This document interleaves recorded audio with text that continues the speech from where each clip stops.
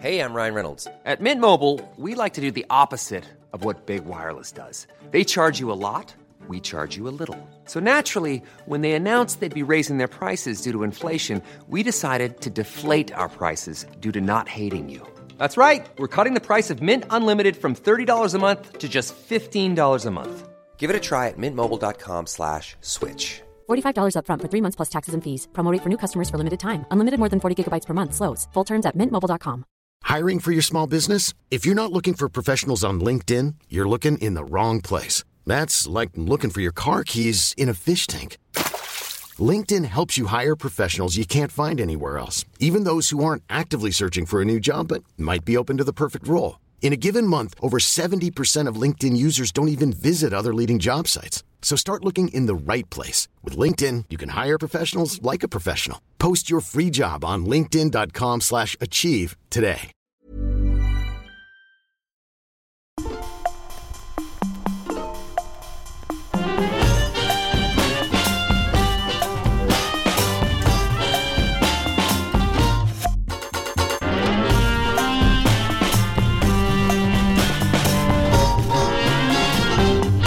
Welcome to The Things We Do for Love with me, Izzy Suttie, the creator and the owner of the format. I don't think I should say that. I sound like I've gone mad. Right, here we go. Hello and welcome to The Things We Do for Love. I'm Izzy Suttie and this week I am chatting to the lovely, the brilliant, the splendid, one of the best actors I've ever come across, Paterson Joseph, who many of you will know as Johnson from Peep Show, and that is indeed how I first met him.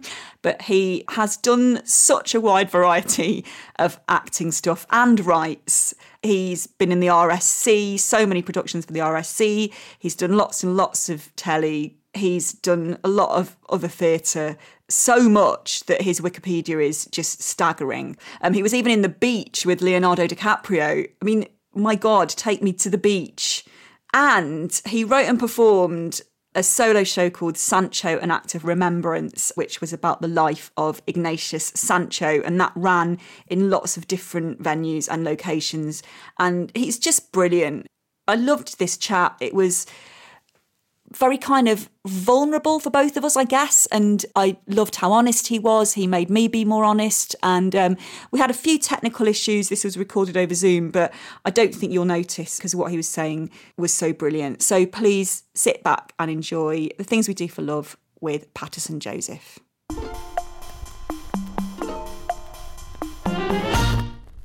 Welcome to The Things We Do for Love. The Things We Do for Love. The Things We Do for Love. This week I'm joined by Paterson Joseph. His favourite non-alcoholic drink is elderflower cordial. Oh, yes. His favourite thing about snow is its crunchiness. Yes. I thought you were just going to say it. Like, my favourite thing about snow is snow. That's it. Welcome to The Things We Do for Love. It's the podcast about the things we do for love. It might be the time you read War and Peace after seeing it on their bookshelf, only to discover that, just like you, they only have it on their bookshelf for show. Or it might be the time you started learning his language, only to discover that it was really, really hard. Have you read anything? I sort of did, yeah. I was married for 20 years to a French woman, and I didn't speak any French when we met. And I speak French now. So I suppose, yes, I did that for love. Also, to stop my son insulting me because he's bilingual, and every time I open my mouth, he looked at me like, oh my gosh, so disappointed in my father. That's what I'm worried, because so my partner's Welsh. It's slightly different, isn't it? But I did learn it with gusto at the beginning, and now we've got 2 kids and he teaches them Welsh. I don't want their Welsh to be better than mine. Yeah, it's going to be. What happens is, because we read about it a lot before we had Clem, is that kids choose. So they will tend to choose the majority language so they don't stand out. And your job really is to try to force them. So it's one parent, one language is the best scheme. I see what you mean. So they'd always speak English with you. Always speak French English with me and always French with her until he was about 3.5, 4. And then he knew how to code swap when we were with his grandparents. He didn't speak any English, though he didn't like it. He understood eventually that he had to do it. So it has to be that one of you speaks Welsh all the time without dropping, which is the harder thing. And speaks English but doesn't swap, Because when you do that, then their brains go, I could use either word, so I'm going to choose to use the I majority. see. So sometimes they have to make the harder choice, basically. Yeah. Okay. That they speak, that Ellis will say something to them in Welsh and then they'll reply in English. Yeah, we sometimes speak this kind of pidgin Welsh in the house, I suppose, where we'll call bread bara. Mm-hmm. I always call bread bara now, and I sometimes call milk llath, which is milk. It'd be odd if it wasn't milk, if it meant jam or something. And so Betty will sometimes say llath, but she'll often say milk. And I think that's the problem. Because my Welsh isn't brilliant, I'll say a sentence that has some Welsh verbs in it, but they'll be wrong. Yes. So, yeah. The trick was meant to be, and it did work with Clem, like he would go, oh, Daddy, look at the loon. Yeah, my gosh, the moon is really beautiful tonight. So what you're doing is you're reinforcing that the word is fine, just not in that sentence. Yeah. You're not going, what are you talking about? Yeah, Speak wrong. My language. Yeah, exactly. That's wrong. And saying it's wrong as well is really bad for them because they get real trauma about it. It's a proper thing. I grew up in a house where they spoke Creole. So Creole is a kind of French dialect that you speak on various different islands, and each island has a slightly different one. My parents happened to come from a place called St. Lucia, and when they came to England, they spoke Creole in the house until I was 3. And I didn't know till I was 30 that they'd done this. But I remember running about after my mum saying, how do you say book in Creole? How do you say scissors in Creole? Because I'd forgotten it already. This is preschool. And then making a mistake at school, I've written about it before, where I've gone, what did you have for Sunday lunch? Or we had rice and peas, which they all found was hilarious. They were mostly Irish kids. It's like early 60s. And then I said, and then we had salad with lettuce, tomato and cucumber. And I didn't even know where cucumber had come out from. But it's a bilingual kids thing, is that you've learnt something in one language and now you've got to say it in another. And I never made that, I'd say, mistake again. And I had no words, really, of Creole, apart from a few swear words and a few orders to get out of the way before you get hit, you know. But do you think if you had to speak it now, it'd probably be there, wouldn't it? It'd probably come back. No, it doesn't. I mean, my French is better than any of that. So when I go to St. Lucia, which I do try to go a couple of times a year because my dad's still out there, I will be so ashamed of myself. And every now and then I'll hear something that I know is I can translate into French so I can get by, but I don't speak any other language to my shame. It's hard, though. I think when you're younger, your brain is more supple, isn't it? So I think that's why kids can... Emptier is the word. Emptier, yes. Less going on in there. And also, kids don't worry about anything unless they're unlucky in a kind of regular everyday household. Hopefully, they don't have a sense of responsibility in the same way that we do. So I guess they've got, I don't know, more of an ability to soak language up. I think so. And they're hungry. They're hungry for it. Yeah, they are. Want to communicate, and they're curious. I remember always asking people to say things in their language, which, of course, when I think about it now, is ridiculous. Say, I'm going to the shops in Spanish, because some kid at school spoke Spanish, and I was like, why would I say that? That sounds so stupid. I know, but it's when you ask someone to say something in their language, you can't think of a single thing you want them to say, can you? It's always like... How do you say there are elephants on the moon? Oh, yeah, exactly. It should be something like that. It's always like, I have tomatoes or something. You're just panicking. When you met your ex-wife, did you speak any French before that? Did you speak a kind of basic French from school or anything? No, really boring story. I went to a drama school before I went to LAMDA, which is the London Academy. I tried to get into LAMDA. Did you? Yeah, I didn't even get a recall. So what year are we talking? That means about? You're twice as good as me. No, it means I need twice the help as you. So I went to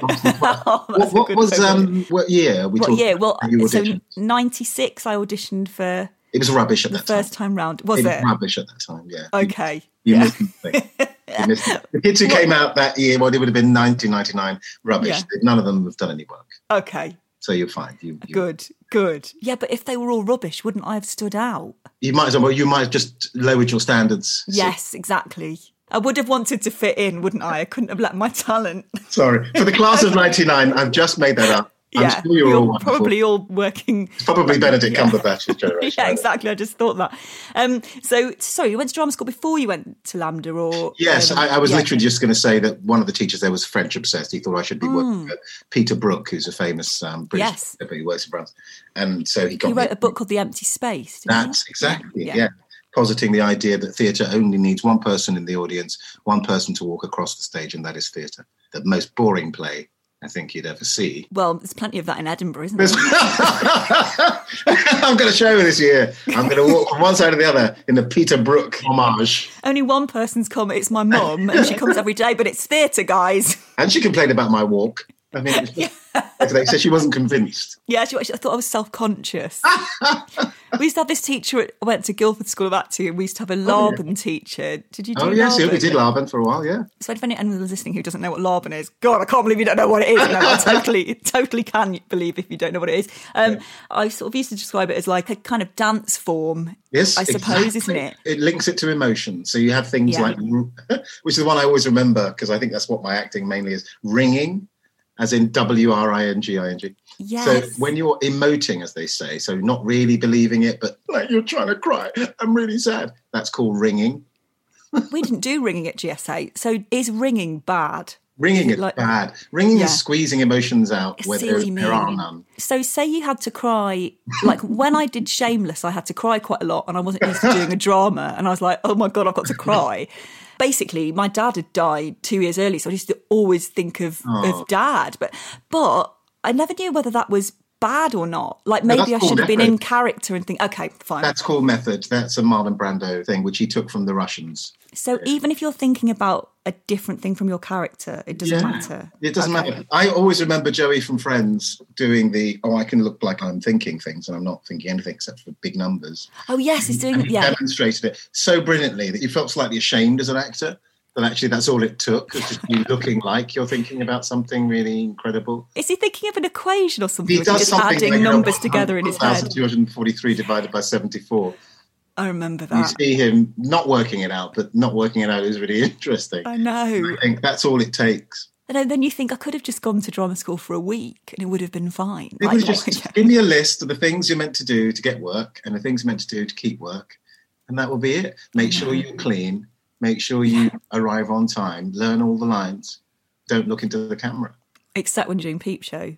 Except Peep Show. Which people might expect us to talk about. We haven't talked about love yet, but that's because we've had such interesting conversations so far about... we don't have to talk about Peep Show. I mean, I'm sure you get asked about it a lot, and so do I. Yeah, I'm very happy to talk about it. Well, me too. I mean, what I found weird, and you probably did as well, is that you have to do it down the camera, and it's so counterintuitive at first, isn't it? Yeah, when we first did it, the major problem was just glancing to the person speaking next to the camera, and then so people started hiding behind the camera. I don't think we did it so much towards the end because we got used to it. But well, you were in it much earlier than me. Yeah, I did one episode. Yeah. It's the strangest thing that's ever happened to me in that I sort of stumbled into it because it wasn't in that circuit. I didn't know those guys.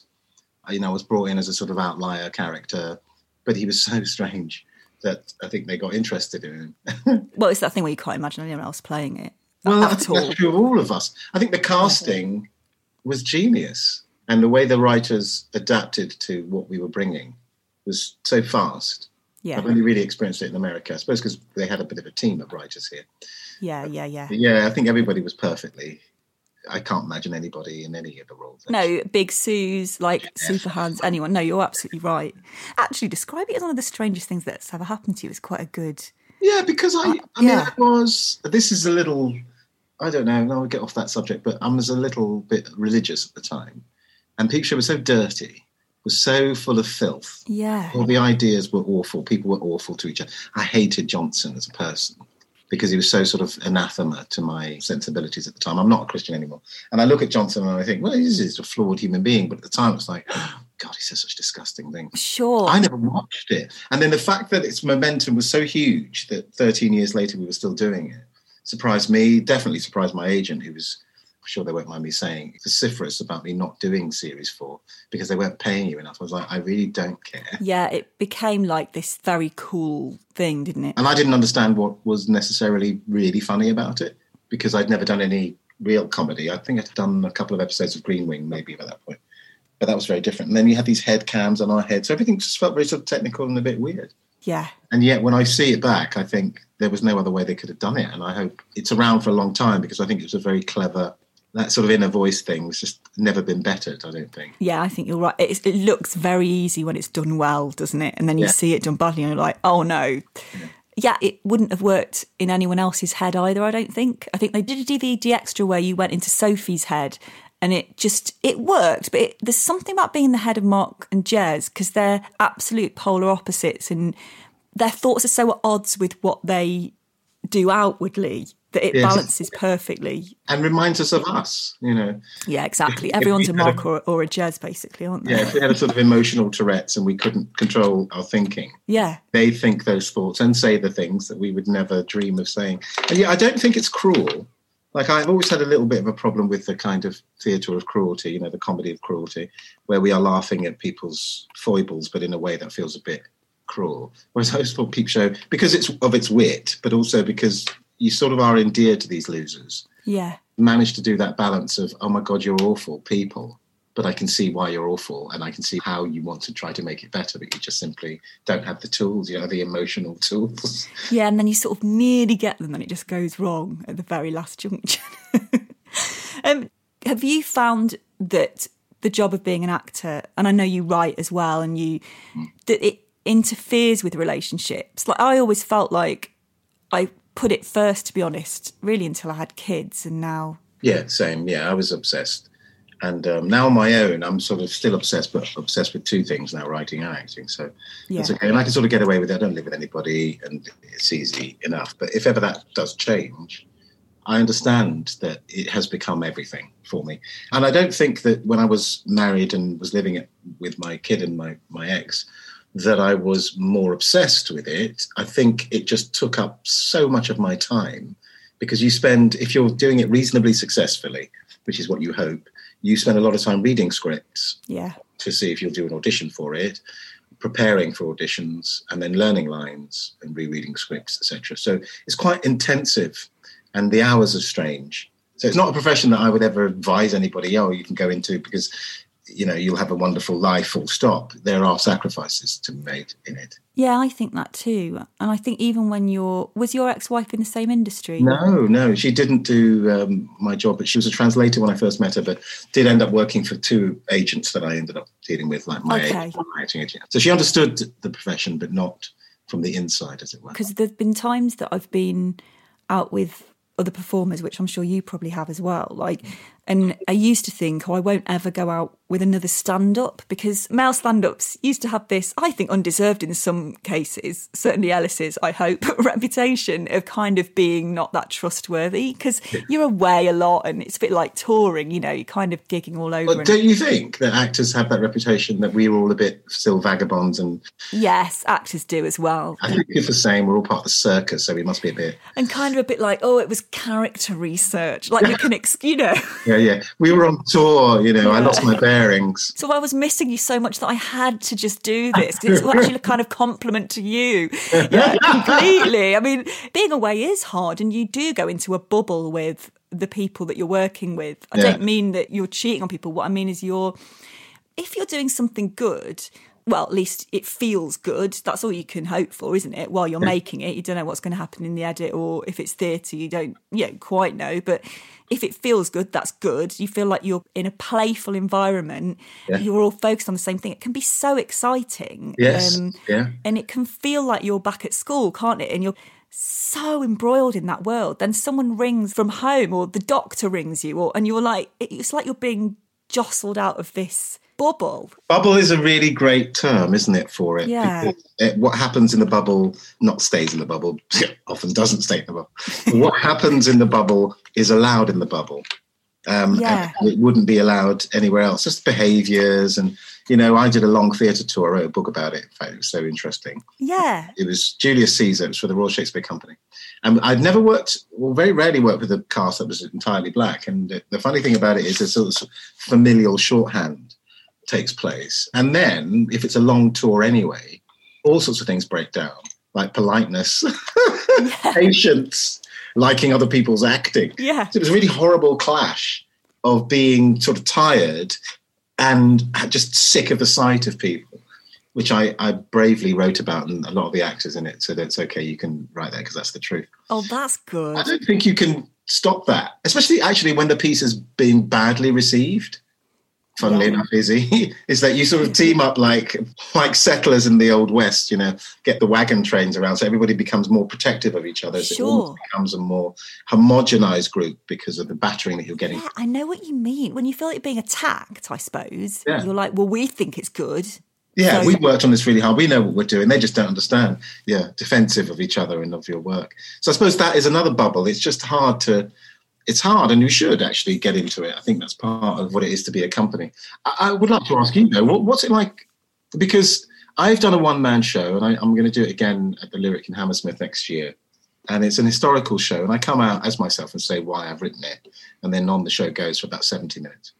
The first time I did it properly, I was at the Oxford Playhouse in Oxford, and I had performed it, and I went downstairs and I bought, champagne for a few people, like 4 or 5 bottles. It wasn't much, it was a small crew. And I sat there while they did notes upstairs. The saddest moment of my life was like, I've just done this show, the audience has really liked it, here are the donuts and the champagne that I bought, and I'm sitting in the green room, watching I think it's a documentary on people stealing cars or something. Right, yeah. It's because it was about sort of 9:30 in the evening and Channel 5 was on, and I was like, this is the saddest post-show thing that's ever happened to me. And I literally thought this, how do stand-ups do it? You're on your own. Yeah. If I'm in a company, it doesn't matter if the technical people are upstairs doing the notes. I'm talking to the friends. Oh, this is what happened. Do you remember that woman in the front row? Yes. What about the woman who died? What about that one who walked out? What about... But you don't have that. There's no feedback. No, I know. I think it is lonely. But I think you get better at almost becoming more than one person for yourself. Like, I always feel it before I go on more than, and not so much with like a club gig where you're all together in the dressing room, you're all going to go on and do your 20 minutes, but I don't do those so much anymore. If you're doing an hour on your own, and I really remember the last hour-long show that I did a run at the Soho Theatre, and it was connected to my book, and I sort of go on and read a bit from the book and talk about love and stuff. I really remember that dressing room, and I remember just looking in the mirror and being on my own, and you can hear the audience coming in, you know this feeling, and you can hear your music over the speakers, which is so familiar that I then can't ever listen to it again because it's like it reminds me of the show. And you're sort of going to the toilet and going, I've got to go on and do this. And I just think sometimes I really miss that thing of, I haven't done much theatre, you see. Since I graduated, I've only done, if you count Panto, I did a bit. And I did TIE, which still counts because although I won't turn my nose up at theatre and education, I probably wouldn't want to be doing it at 42 just because I've got kids and don't want to necessarily get into a freezing cold van at 6 a.m. But I think there's absolutely nothing wrong with it and it teaches you a lot. So if you count that, I did a bit early on when I first graduated, but then nothing for years until I did a show at Southwark Playhouse 2013, I think. And I was back in a dressing room with people and I was like, oh my God, someone's brought their dog in and someone's eating a really smelly salad and other people are getting annoyed. And then in some ways I yearned for the simplicity of it just being me and me being in complete control. Yes. But mostly it was lovely. Yeah. It's more hectic, isn't it, when you're with people? It is. But also I find, even if I'm playing the lead in the thing, I find it so relaxing because I've never thought of, even if I'm playing the major character, of a play ever being that, unless it's a monologue, that it's all about the ensemble. And so I can play as big a role as you like and as big a theatre as you like, but I never feel the nerves of carrying anything because I'm with all these other people. If they don't do that, then I can't do this. And if I don't do that properly, they can't do that. The story won't get told. Yeah, it's a structure, isn't it? It's like a house of cards. And it's collaboration, so it means that everybody's to blame. And everybody triumphs when it goes right. I remember talking to this artist, a guy called John Byrne. We were on a film set. He said, you guys are really lucky because you get to collaborate.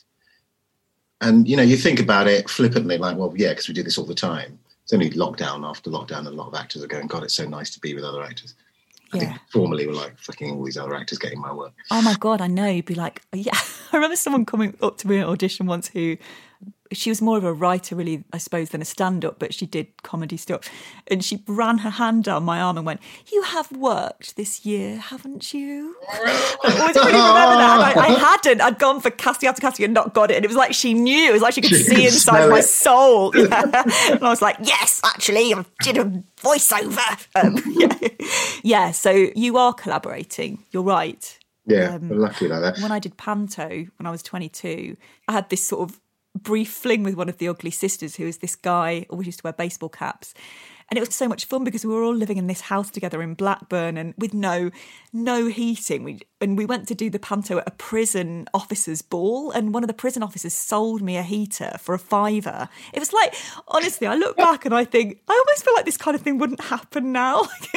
But maybe it's just that I was 22, and maybe that kind of thing happens when you're 22. But yeah, I remember having this heater, and there were like 4 of us sharing a room, and me and the ugly sister had to like go into the toilet to snog and stuff. I don't know what the conversation was with this prison officer. You got round to the back, our flat's so cold, we needed to nick a heater from one of the prisoners. I think I immediately told him. I was like, because we were in 2s in the day doing shows in school, then every night we met up and did Cinderella. So we did 3 different venues a day, 2 different shows, and the Get In and Get Out.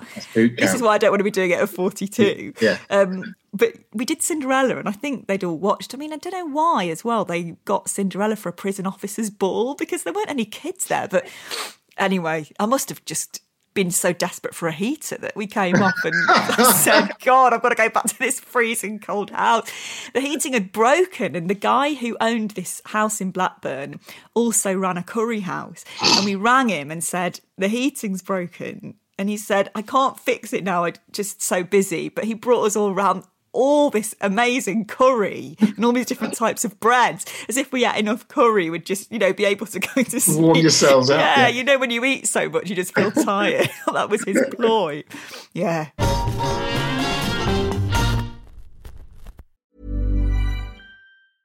Ryan Reynolds here from Mint Mobile. With the price of just about everything going up during inflation, we thought we'd bring our prices down. So to help us, we brought in a reverse auctioneer, which is apparently a thing. Mint Mobile Unlimited Premium Wireless. How to get 30, 30, bit to get 30, bit to get 20, 20, 20, bit to get 20, 20, bit to get 15, 15, 15, 15, just $15 a month? Sold! Give it a try at mintmobile.com/switch. $45 up front for 3 months plus taxes and fees. Promo rate for new customers for limited time. Unlimited more than 40 gigabytes per month. Slows full terms at mintmobile.com. Hey, it's Danny Pellegrino from Everything Iconic. Ready to upgrade your style game without blowing your budget? Check out Quince. They've got all the good stuff, shirts and polos, activewear, and fine leather goods, all at 50 to 80% less than other high-end brands. And the best part? They're all about safe, ethical, and responsible manufacturing. Get that luxury vibe without the luxury price tag. Hit up quince.com/upgrade for free shipping and 365-day returns on your next order. That's quince.com/upgrade. Hold up. What was that? Boring. No flavor. That was as bad as those leftovers you ate all week. Keke Palmer here, and it's time to say hello to something fresh and guilt-free. HelloFresh. Jazz up dinner with pecan-crusted chicken or garlic butter shrimp scampi. Now that's music to my mouth. HelloFresh. Let's get this dinner party started. Discover all the delicious possibilities at HelloFresh.com.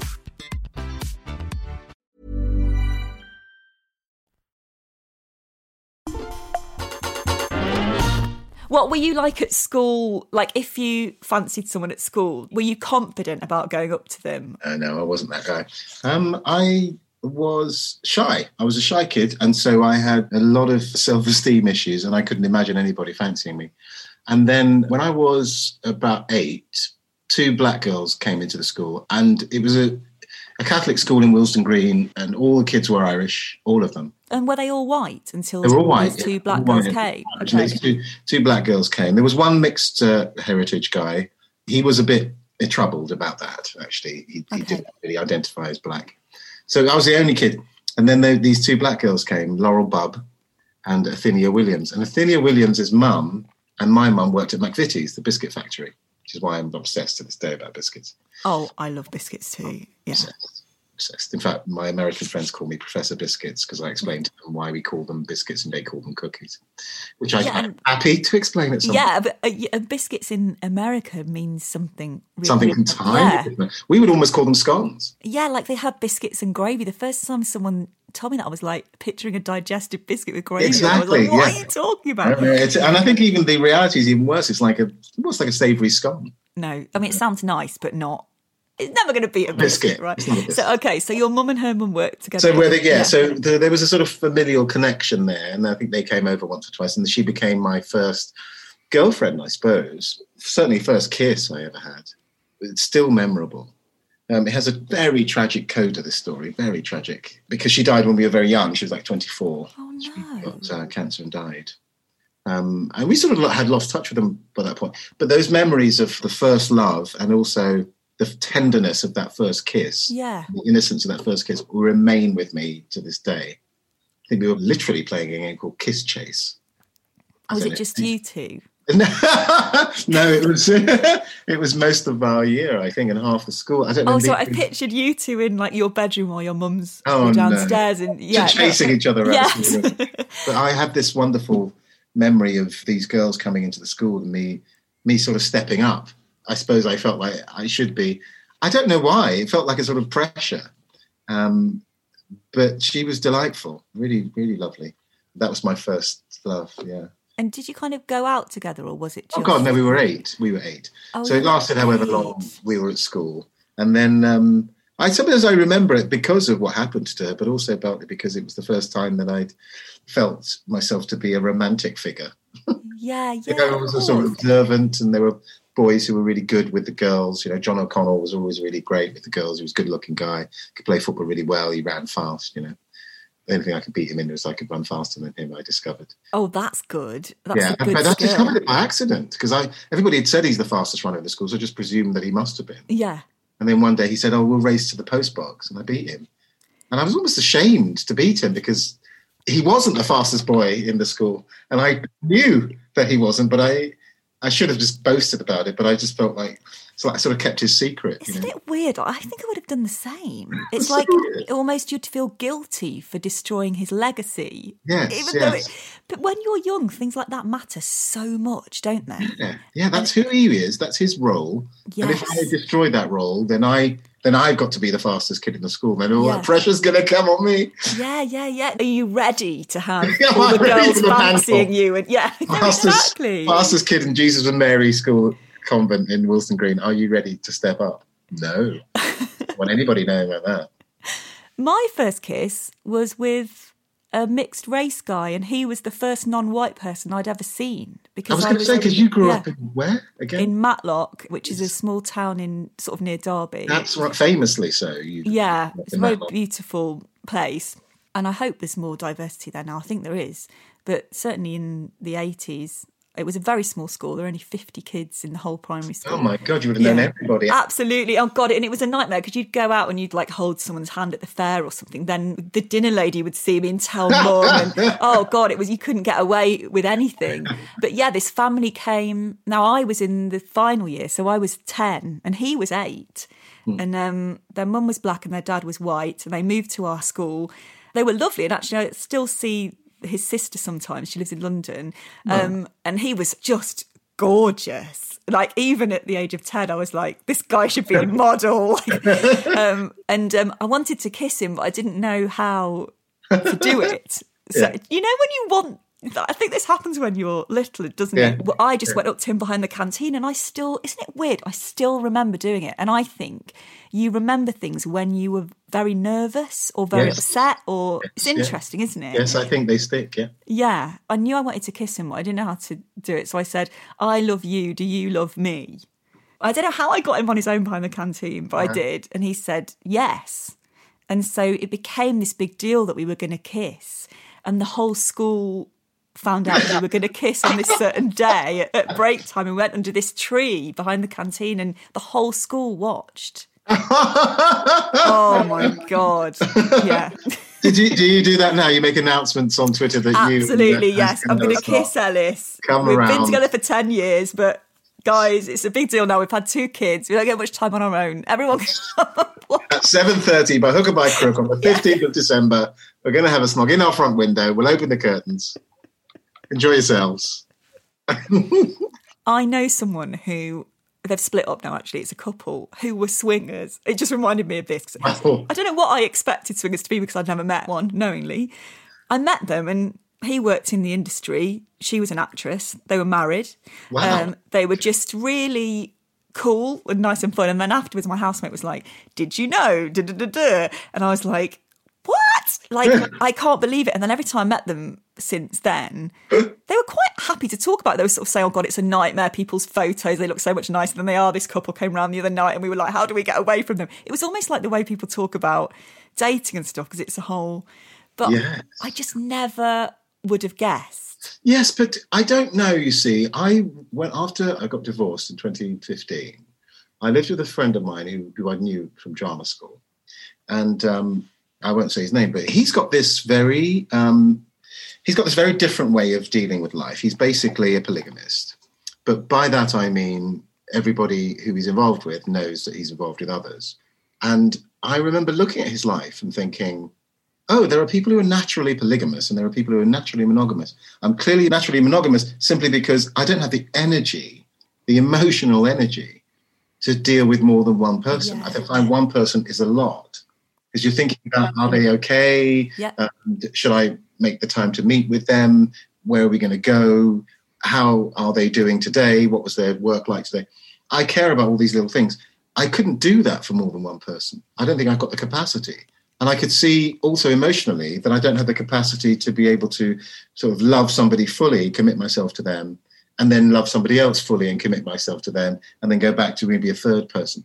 I don't know how people do it. I get that there are people who naturally are drawn towards that, but I don't know how they do it. I know exactly what you mean. And I don't think it's just about sex. Like, I think it's really easy to think, oh, it's just because they're all really kinky. And possibly it's like that at the beginning, but I imagine it's like any relationship. When you see polygamists who've been together for like 6 or 7 years with 2 other people or more, I think there's got to be some enduring thing.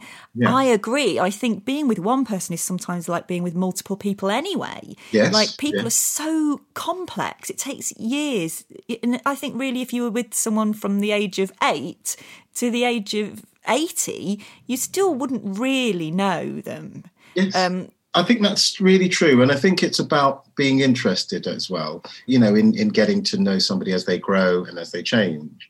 I think it's wonderful when we can be interested in people growing and changing. Obviously, sometimes it happens so much more differently than you think, and then you grow apart. Yeah. But actually, I think it's having an interest in somebody else's changes and how they mature that can keep me going. I think I am interested in that. I mean, I know I'm a divorced man, but I don't not like marriage because of that. It just so happened that I didn't work. But it was 21 years and I didn't feel miserable for those 21 years. I felt like, gosh, I'm really getting to know this person and they're getting to know me, and there's such a great shorthand. How would you, especially afterwards, how would you reproduce that? Because that took 20 years, you know. Yeah, I know. know. How do you reproduce that in another?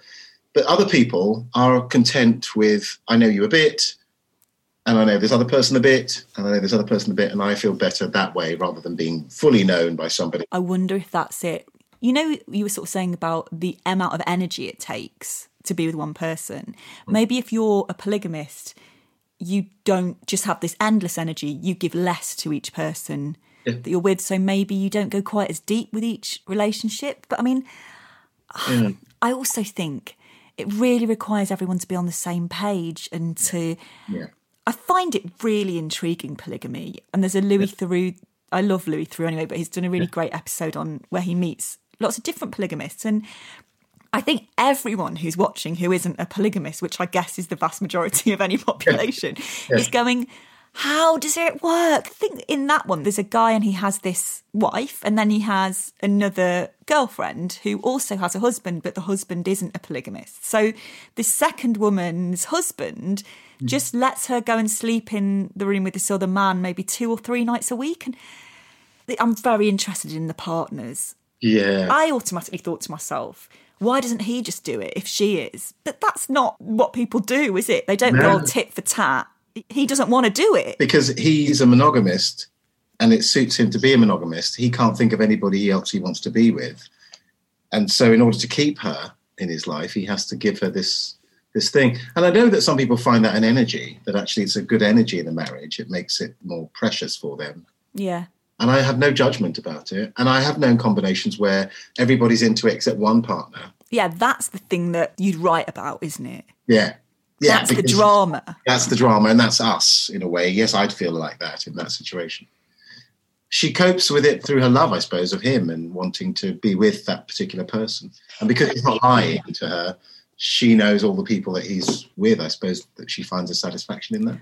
Well, maybe that's better than people just having affairs and you not knowing about it. There's a kind of element of control to you knowing about it, even if... Yeah, by far. Maybe if you love someone so much, you just say, this is the price I pay. I've never thought of people as monogamous or polygamous. Maybe it's something that you can't necessarily help.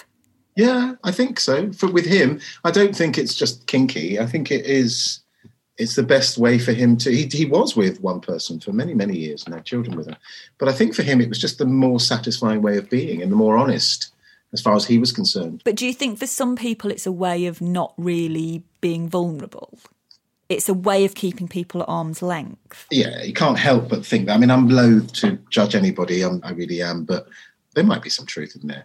I mean, some people in monogamous relationships try and keep people at arm's length anyway, don't they? You can be in a monogamous relationship and not know the other person at all because I agree. they're closed off or they're lying, you know. It's a labyrinth. And also people convince themselves they're not lying. What I find, I went out with this guy for quite a while in my 20s and his work always came first in a very, very kind of concrete way. Like, it was like I was in a box of girlfriend and he could see me a couple of nights a week and he didn't really want any more than that. Yeah. I've talked about this before, I think, but I find relationships endlessly fascinating to write about. And what I find fascinating is the person who's going, actually, I'm not as into this as the others. Oh, my God, we're going to have a foursome. What do? I actually want to go and knit, you know, which would probably be me in that situation. But I find that fascinating because of the kind of tension it creates. And I suppose with this guy, I was always working to get him to give me more. But in the end, I thought, actually, we're just not right for each other. There isn't going to be this moment where he goes, OK, I'll see you 3 nights a week and then I'll be happy. You know, it was just that we weren't quite right for each other. Yeah. And what I find interesting looking back is that he was totally fine with me being in a kind of Tuesday night and Friday night box in the same way as you might play footy with your mates on a Wednesday and go for a run every Saturday. Like, that was the way it was. Whereas I think for other people, the relationship, it affects everything in their lives. What do we think then overall, what is love and how do we get our blueprint for it? So I wonder if sometimes my blueprint is a bit Hollywood in that I used to think of it as being there's one person for everybody, like you have to find the love of your life. And of course I'm now cynical and a bit older and think, no, you can love a lot of people. There are a lot of combinations of personality and character that you can love. But the idea of love is, to me, always the end game.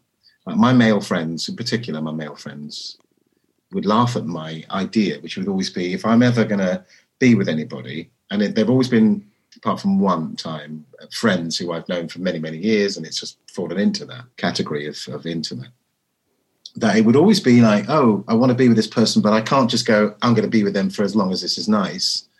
There's always marriage. And I know, I'm slightly, I say it and you can see I'm slightly embarrassed about saying it, but it is true. I find it really difficult to want to be with anybody who I think this is a short-term thing. I just don't, my head doesn't work like that. But then it's bad because then everybody's like judged the ultimate, I'm going to be with you for the rest of my life. Is this right? Is it more that I don't want to be with you just for today, I want to be with you tomorrow as well? Yeah. It doesn't have to necessarily be the pressure of I'm going to be with you for the rest of your life. And maybe the way that people word it is by saying I'm going to get married to you and have kids, we're going to grow old together. But what they really mean is I like you so much, I want to see you from tomorrow onwards. That's so lovely. That's such a lovely way of putting it. Yeah, I think that would be so sane. But I suppose it's also the way we've constructed society that doesn't feel like a thing you can say to somebody. Well, it's certainly... I mean, if someone said that to me, that wouldn't feel like a good thing to hear. No, it wouldn't. It's hedging. Actually, it would be hedging a little bit when they say it. Tomorrow onwards, you'd be like, OK, well, what about in a year? Do you see us together? What? Are they looking at exits when they're saying this? It's really kind of like business talk, isn't it? Yeah. But that is what I think, because you can't know how you'll change. You can't know how they'll change. You two are a unique combination. When 2 people are together, or more than 2 people, it's a unique combination. It's like an experiment where you mix one type of bacteria with another that have never been mixed together before, and you have to see what happens. Yes. But that's scary. Yeah. I think one's blueprint for love is probably affected by one's environment when one was a child, much more than we think. To parents, then? Yeah, to parents, maybe in ways that are unusual. I think my parents were together until my dad died. So I had a happy, very cohesive childhood. I didn't even really see them argue very much. They were very funny together. They were like a double act.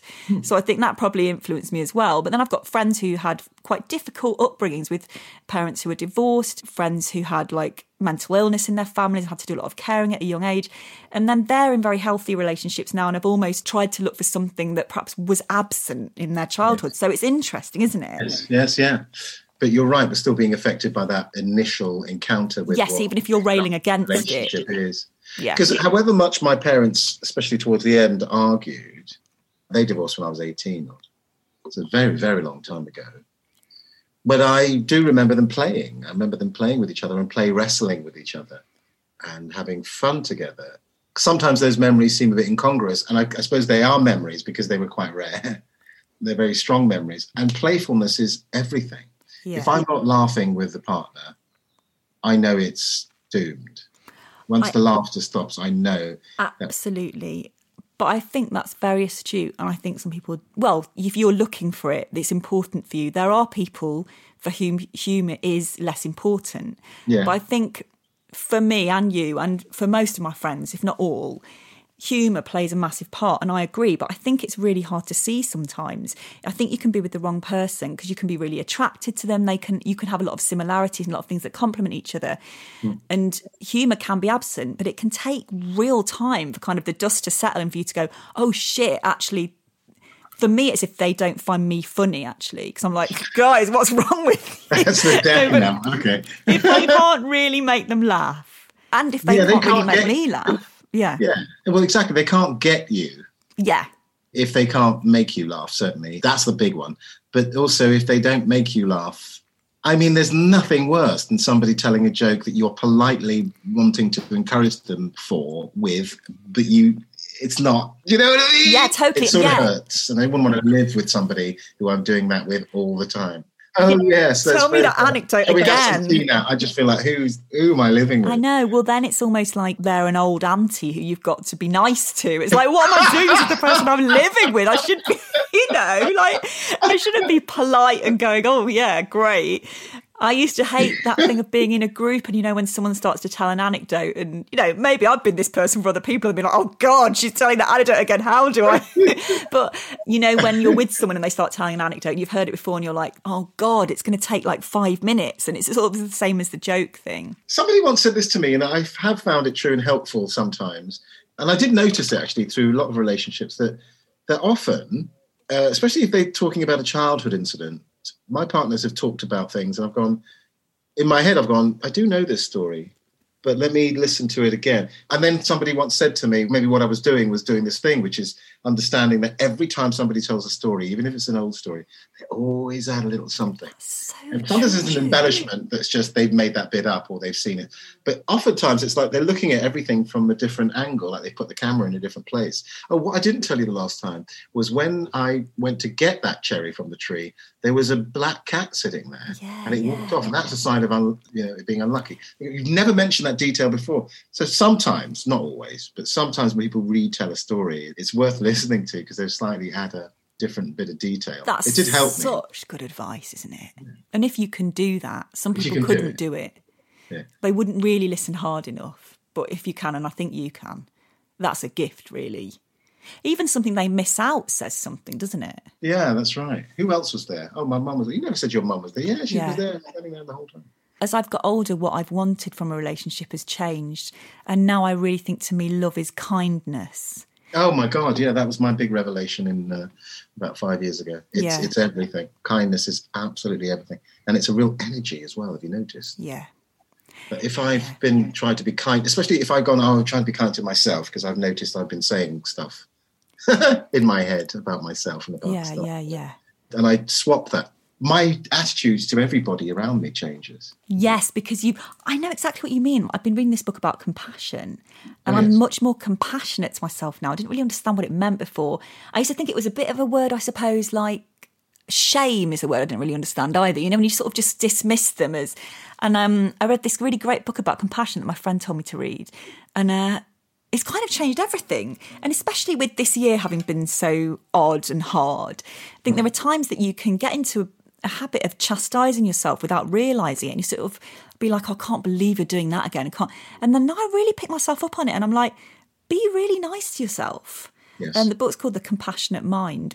And I agree. I think then it transfers to everything around you. And actually you see, it's a bit like gratitude, isn't it? And all these things that they're actually quite hard to do. Yes.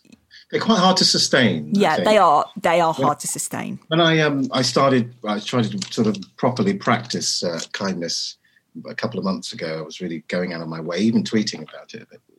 And I remember telling my son, fucking cynic, at 17, I said, so, I'm just trying to do this thing and, trying to be kind to myself. And actually it's made me treat people better. And he went, right, Dad. Don't want to be there when the pendulum swings the other way. Cheeky bastard. But sure enough, there was a day, it was about 2 weeks ago, where I got absolute rage at somebody on the road. I mean, I didn't get up and beat anybody up, obviously, but it was that attitude and that monster. Yeah. As I was driving back, I thought the pendulum has swung. Yeah, but then what would the compassionate side of you say? You have to forgive yourself, don't you? Forgive yourself. Well, if he hadn't cut me up, then I wouldn't have. He had not been indicating turning left and then went straight. Exactly. I was being compassionate, actually, by not beating him up. But this is the other thing somebody said, this is months ago, I may have read it, and it really made me feel slightly guilty, but I'm trying to work on it, which is, why don't you treat yourself like you would an 8-year-old in your care? Uh-huh. Jesus. I mean, literally the things I say. Even if it's just in passing, oh, you Burke, what a stupid thing you've done. Why do you always do that? I know. And I'd never do that to an 8-year-old. I wouldn't dream of it. No, with the thing of... Absolutely. The thing of always doing something, I think, is really... It's like, you've done that again. Why are you worrying about that again? And actually, it is damaging. Well, it may not be damaging, actually. I think what it does is perpetuate the thing. Yes. It may not be damaging, but it's really certainly tedious and unhelpful, isn't it? Yeah. That's right.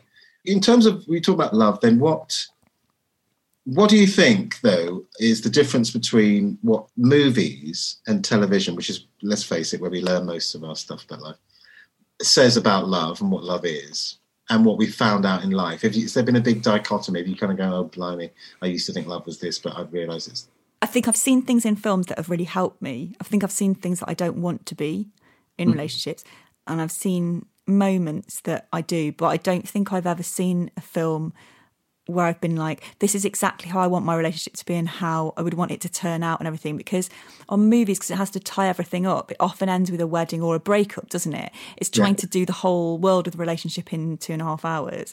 Whereas actually, the minutiae of it, I'm more interested in, and there are the moments. Yeah. I was watching, just because my son, we watch a lot of comedies, it's what kind of our go-to, that and PS4 games.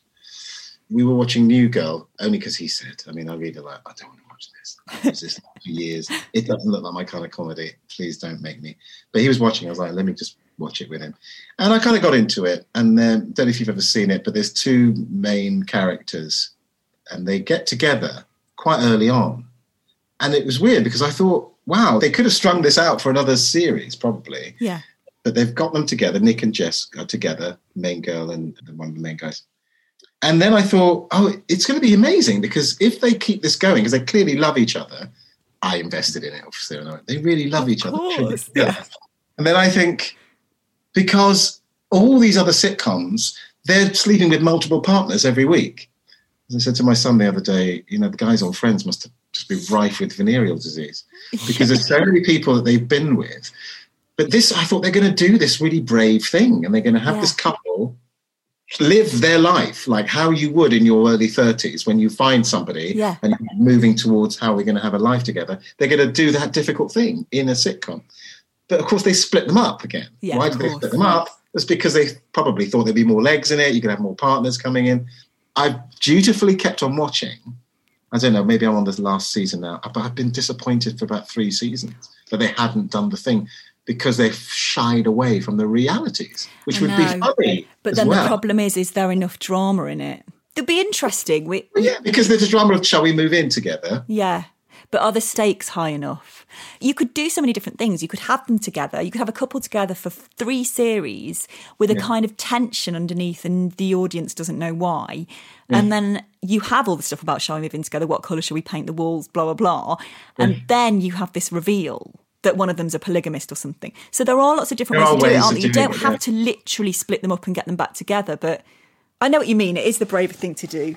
But then I always think there must be a reason that it's not normally done. Yeah, maybe. But if you've been disappointed, then you obviously... I'm a disappointed viewer. Yeah, I'm a disappointed viewer. If you're listening, producers of New Girl, you need to get them back together and keep them together. Thank you. This has honestly been one of my favourites. Thank you for being so open and funny, and I hope you've enjoyed it. Of course I have. Good. All right, we'll finish on the song then. I've changed one of the questions and you'll know which one. Fire away, musically. The things we do for love. The things we do for love. This week I was joined by... Paterson Joseph. His favourite biscuit is... Digestives. Oh, really? Just plain digestives? They cannot beat plain digestives. No other biscuit dunks like a digestive biscuit. OK, but it's got to be dunked then, is it? It's a dunker. It's got to be dunked. Yeah, dry biscuits. Who wants to eat a dry biscuit? Well, my granddad used to have digestives with butter and cheese. Oh, butter I've had, yes. Yeah, this kind of sweet and sour type thing. By the way, in those big boxes you get of different crackers, when they put digestives or sweet biscuits in there, I take them out immediately. Ridiculous. Yes. Yeah, that's a travesty, isn't it? Shouldn't be done. His favourite item of stationery is... Pen and a notebook, man. Okay. Good pen and notebook, can't beat them. Do you like it when a notebook's new, when you open it? Yes. You're like, yeah, me too. Okay, well, if I ever get you a present, I'll know to get you a digestive biscuit and a notebook. Yeah, a decent pen. Yeah, okay, a pen, yeah. Not just a Bic biro. No. It's got to have a bit of chunk to it. I've got big fingers. The things we do for love. Thank you. Goodbye.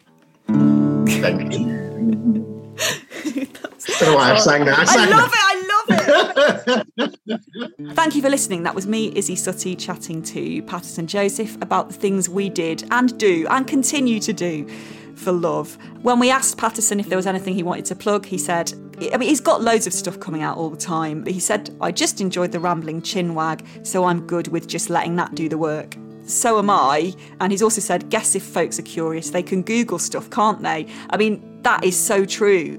If you are curious, please do Google him, because he is such a versatile actor. And I saw him in something called Safe House recently. When I'd had my first jab and I lay in bed for 2 days and didn't do any childcare, I watched Safe House, and he was just so brilliant in it and so different from anything that I'd seen him do. He really is such a good, varied actor and a really, really great guy in such good company. So thank you for listening. Please, if you enjoyed the show, if you're enjoying it, tell people, review, subscribe. And my own book, Jane is Trying, is out now, depending on when this goes out. We think this will go out around the 22nd of July, which is the release date. I liked writing it. It was hard at times. I ate lots of cake. It took me 4 years. I'm pleased with it, and I'd love you to buy it. It's about a woman who discovers that her fiance's been cheating on her. They're trying for a baby, and her life kind of falls apart, and she moves back to her hometown in the Midlands, which is not Matlock, where I'm from, which I normally write about. It's a fictional place called Foley that's very much like Matlock. Thank you so much for listening, and we'll see you soon.